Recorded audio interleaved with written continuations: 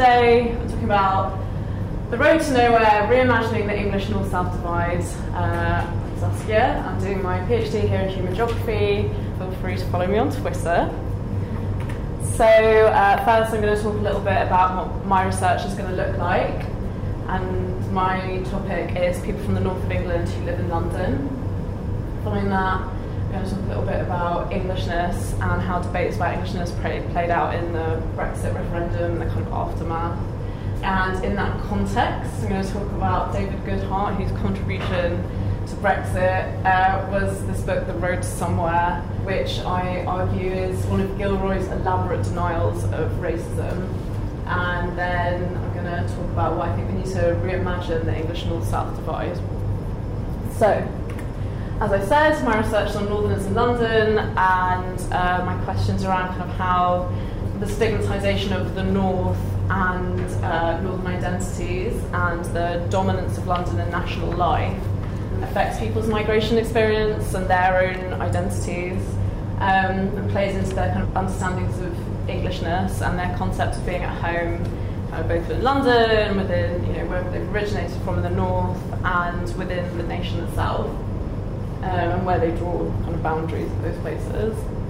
So, this is Paul Gilroy, and he said in a talk he gave in 2006, I just feel like it's really worth looking up because when you read it, you're like, oh, he knew Brexit was going to happen. So he's written, huge amounts of political energy have been expended on elaborate denials of the fact that racism is historically or politically significant as such, and in opposing the idea that horrible racism can be connected in any way to healthy nationalism and robust patriotism. So I think that you can really view the Brexit debates within this context, the campaigns and what happened afterwards. So if you remember, this is my kind of unholy trinity of Brexit's causes. So, we had lots of kind of rhetoric around migrants and migration as being a threat to Englishness. So there was the kind of take back control slogan. We had David Cameron, even though he was campaigning for Remain. I'm not sure it's hard to take him seriously because, he had all this stuff about swarms of migrants, particularly in reference to the refugee crisis. Farage also had the Breaking Point poster, which, is kind of whipping up fears about sort of Islam as a war on British values, English culture, all that kind of stuff. So this kind of viewing migration as an invasion that we should be afraid of, kind of brown incomers and racialised migrants. The sort of academic context I'm putting this in is Gilroy's theory of post-colonial melancholia, which is the idea that with the kind of loss of empire during the 20th century, we haven't really come to terms with Britain's kind of loss of status in the world, or the trauma of losing the colonies, or our part in all the kind of brutalities that went on. And because of that, we're sort of repressing it, and it comes out in sort of unexpected, unplanned ways. And one of these ways is the kind of hatred of migrants, particularly, as we've seen in kind of the Windrush scandal that's happened over the past week, this sort of viewing of post-colonial migrants or people who came over as British citizens as kind of bearing the burden of being the reminder of that trauma, of the loss of the colonies. And so all that kind of anger and pain gets projected onto this group of people who then get racialised as kind of not British, even though many of them came with British passports. And then as different waves of migration have come in, each group gets kind of racialised in a kind of quite similar ways. So even kind of white migrants, who might have come from Romania or somewhere like that, get racialised as Eastern Europeans. And Birdie and McGeever have written about how this racialised English nationalism played out in the Brexit debate, with kind of Englishness positioned as only for white people. Everyone else is kind of either at the peripheries of that or literally excluded from it. And alongside this discourse, we had lots about kind of the white working classes being left behind, sort of politics of white resentment, which Ron Ware's written about, that, white working class people have a lot to be angry about because all anyone cares about now is migrants, ethnic minorities and stuff like that. Whereas she argues, it's actually, and she's written this before austerity, in the context of austerity, it's like black and brown people who suffer the most because of cuts. And also it precludes a kind of politics of working class solidarity, because it's saying there are white working class people and that there are the ethnic minorities. And as Akwebu Emejulu said, who's pictured there, I need to kind of detox to all the white men. She said the white working class is being held hostage in their own country by migrants, and this is how white victimhood was sort of spun within the Brexit debate. So, within all of this, we have David Goodhart, who is an old Etonian who works for think tanks, and he founded Prospect magazine, which is sort of like a blue Labour magazine, online magazine. And I think we should be worried about how influential he is. The British Dream, which she wrote in 2013, is just a diatribe against migrants and migration, and saying how, you know, we're ruining this country. And, you know, he does this kind of study where he goes to Bradford and he interviews lots of Muslims living in Bradford, and then kind of says, you know, it's their fault that they're not integrating, and this is the problem with Britain today. And you might not have heard it over all the coughing, but Theresa May mentioned the British Dream quite a few times in her conference speech in 2017, and she also mentioned he talks about in The Road to Somewhere, the idea of like citizens of the world, which is kind of her infamous phrase from her conference speech in 2016. So yeah, he gets everywhere. If you go to any talk on Brexit by an academic, his name always crops up, and so I think it's worth exploring his ideas a bit further. So he basically, it's quite a long book, considering the main message is it's the London Metropolitan Elite versus the white working class, which you saw all over the media, particularly, you know, Sunderland was the first to return their Brexit vote, and everyone said, oh, you know, it's stupid, feckless Northerners, like, they don't know what the EU's done for them, whereas, you know, the London Metropolitan Elite didn't see this coming because they're just in their own bubble, and those two groups very much pitted against each other. So, as you can see, he calls it Brexit the populist revolt. So this is the Brexit as a revolt of the white working class. As David mentioned this morning, you know, there's plenty of research which shows that actually it was the southern middle classes who swung the Brexit vote and voted overwhelmingly for Brexit. And although lots of working class people voted for Brexit too, if they had voted Remain, we would still have left, if that makes sense. So, his great thesis, which works very well in the soundbite, is that, you know, Britain is now divided into anywheres and somewheres, with a group of in-betweeners to whom he pays absolutely no attention in the book. As you can see, in-betweeners still make up a quarter of the population, but basically this is a division between people who are pro-immigration and people who are anti-immigration. And he has devised this from a British social attitude survey question from 2013, which basically asked people how strongly they feel about getting rid of migrants. So I'm not sure methodologically how well it stands up, but this is like what the whole book is about. Stemming from that one question in a survey, he then groups together, so these are the kind of characteristics of anywheres. They're wealthy, they're educated at residential universities, which is important because it means they've moved away from home. They're pursuing careers in London, and then they predominate amongst decision makers and opinion formers, which ironically, he is probably the most, he is more than anyone the decision maker and opinion formers, although he has a real bee in his bonnet about academics, so I think the antagonism is kind of mutual.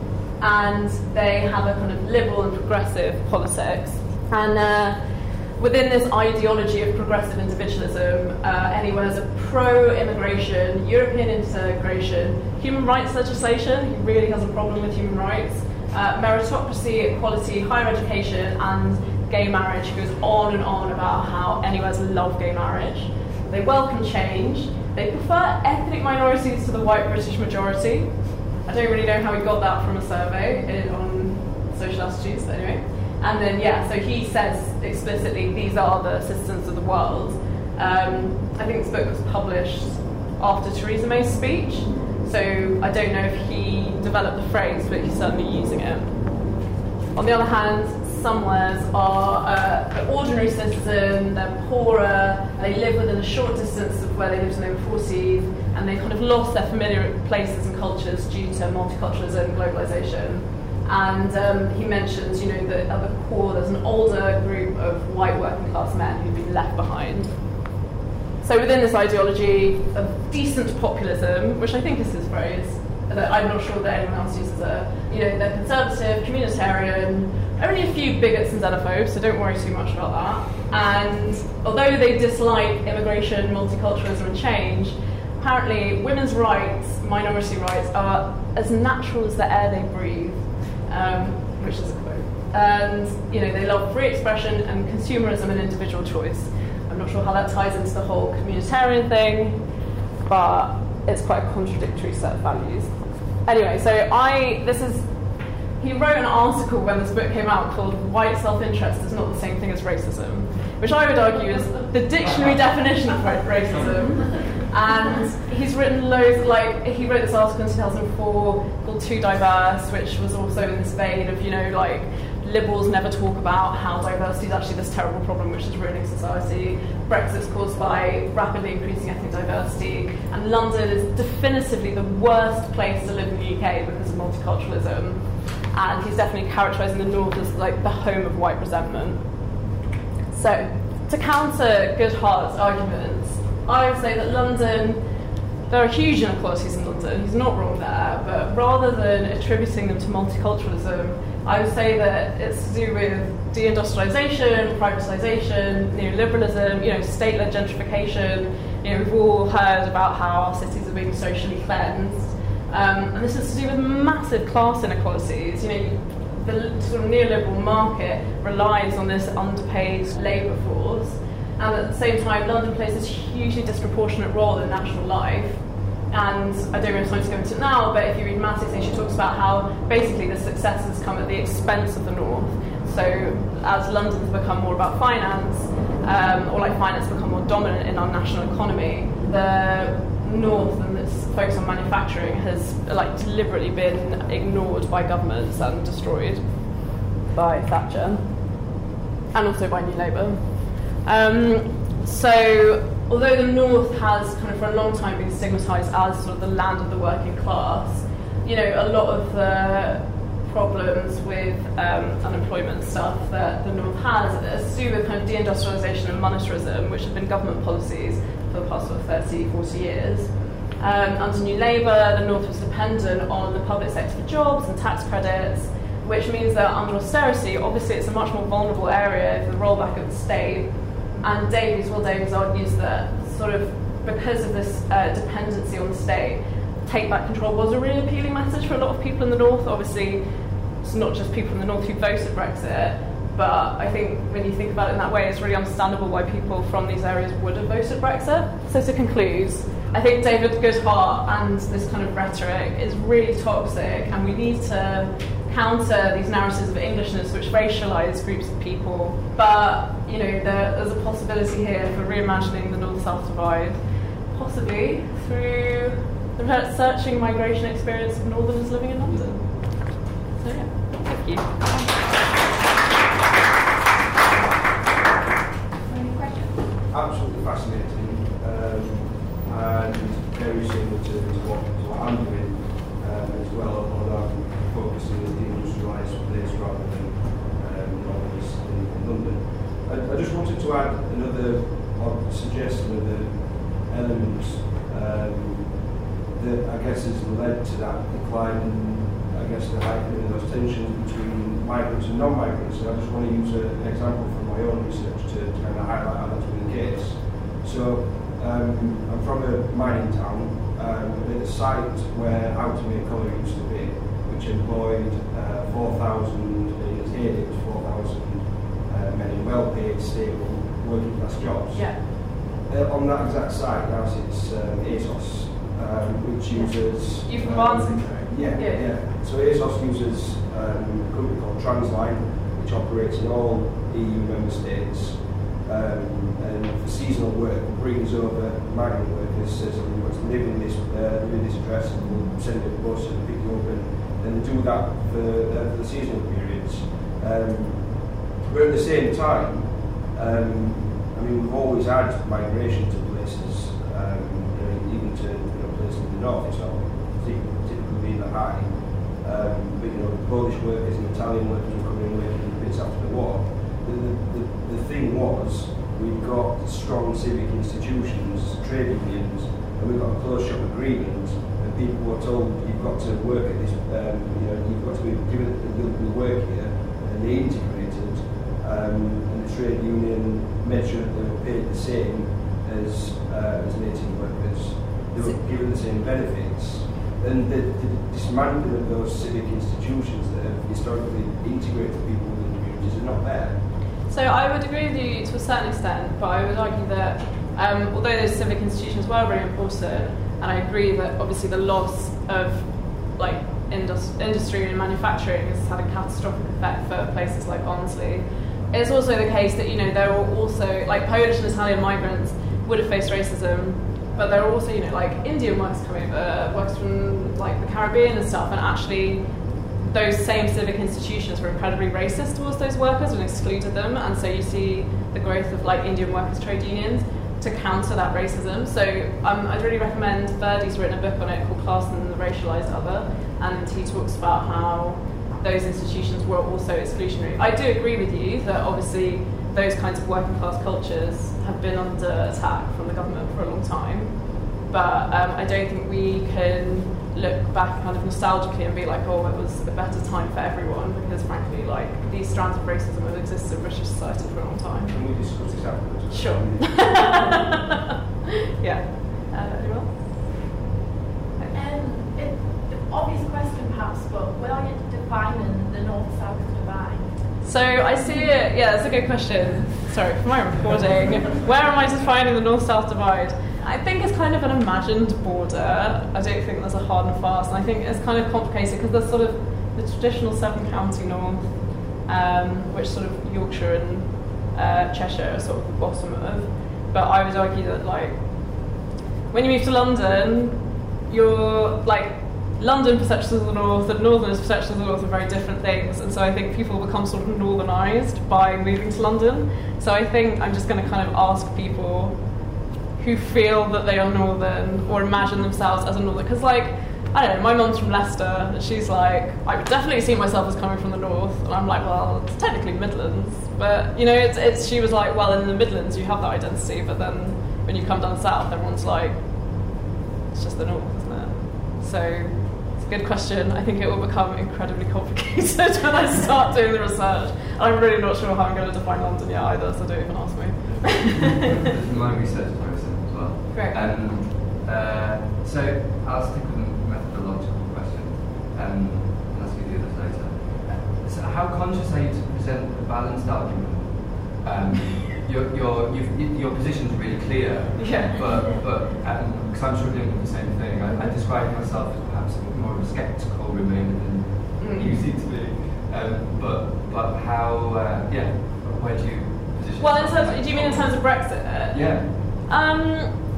I think it's kind of complicated. I was that Londoner who was like, oh my god, I can't believe everyone voted Leave, this is dreadful. But like over the past few months, I've definitely started sort of re-evaluating my position. I think personally coming from like a migrant background, and I think what I'm trying to get out of the talk as well is like people of colour have never been allowed to be English. And that's not new, but I think those things came to the fore a lot in Brexit debates. And so I felt incredibly like alienated from like the nation by the Leave vote. But I think now I'm trying to come to like a more understanding point of being like, well, why would you? That that a lot of it I think was because it was the establishment arguing for Remain, and actually why would you want to vote for an establishment that has like screwed everyone over for such a long time, particularly from working class backgrounds, or so I would still say I'd vote Remain, but yeah, it's difficult. It is difficult because I think everyone comes from a biased position. I still think David Goodhart, whatever my position on Remain or Leave is an awful person. Like, because he has so much power, and because I think this argument really obscures a lot of things. And like, it wasn't just him. Like, I'm sure you guys saw the stuff on sort of national news channels the day after Brexit where they would just go find like the craziest person they could and interview and be like, look, this idiot voted Leave, and they didn't even know what the debate was about. Like there's a very like patronising sort of Leave thing. Anyway, yeah, I could talk about that for a long time. But basically, it is complicated, and I feel like I've had to sort of re-educate myself to come around to like why people would have voted Leave when I don't necessarily agree with them. Thanks, that was extremely interesting. I guess you're interviewing people. Yeah. How are you interviewing Northerners in London? Yeah. So how are you finding them? So haven't actually started doing it yet. Okay, yeah, no. But I've got some ideas. If you've got any more ideas, I'd love to hear them. I'm thinking snowball sampling, obviously. Northerners do attract more Northerners. Exactly. And then I've been doing a lot of just like eavesdropping on people in places and being like, where are you from? And most people are pretty happy. I mean, this is just like really informal, kind of gauging the research fields. And then, I don't know, I've been thinking about maybe going to like contacting, there are lots of like Northern Football Club supporters groups in London, and like, I can never remember if it's rugby union or league, but the Northern One League. I don't care. But one of those. And then someone was like, oh, you should go to Northern Soul Nights. But I don't know if any Northerners go to them or if it's just like hipsters, so we'll see. But if you have any ideas. Yeah, no, I don't, but You do? I've got a few friends that could put you in contact. Awesome. That's what I like to hear. Yeah, I think people will really enjoy being interviewed by you on that topic. I think, yeah, like That's a prediction. the sense I've got is that people have a lot to say about it but don't feel like anyone cares, which is always a good place to start because people want to get their like 2 cents in. So. Oh, for sure, yeah. Thank you again to Saskia and Thank you.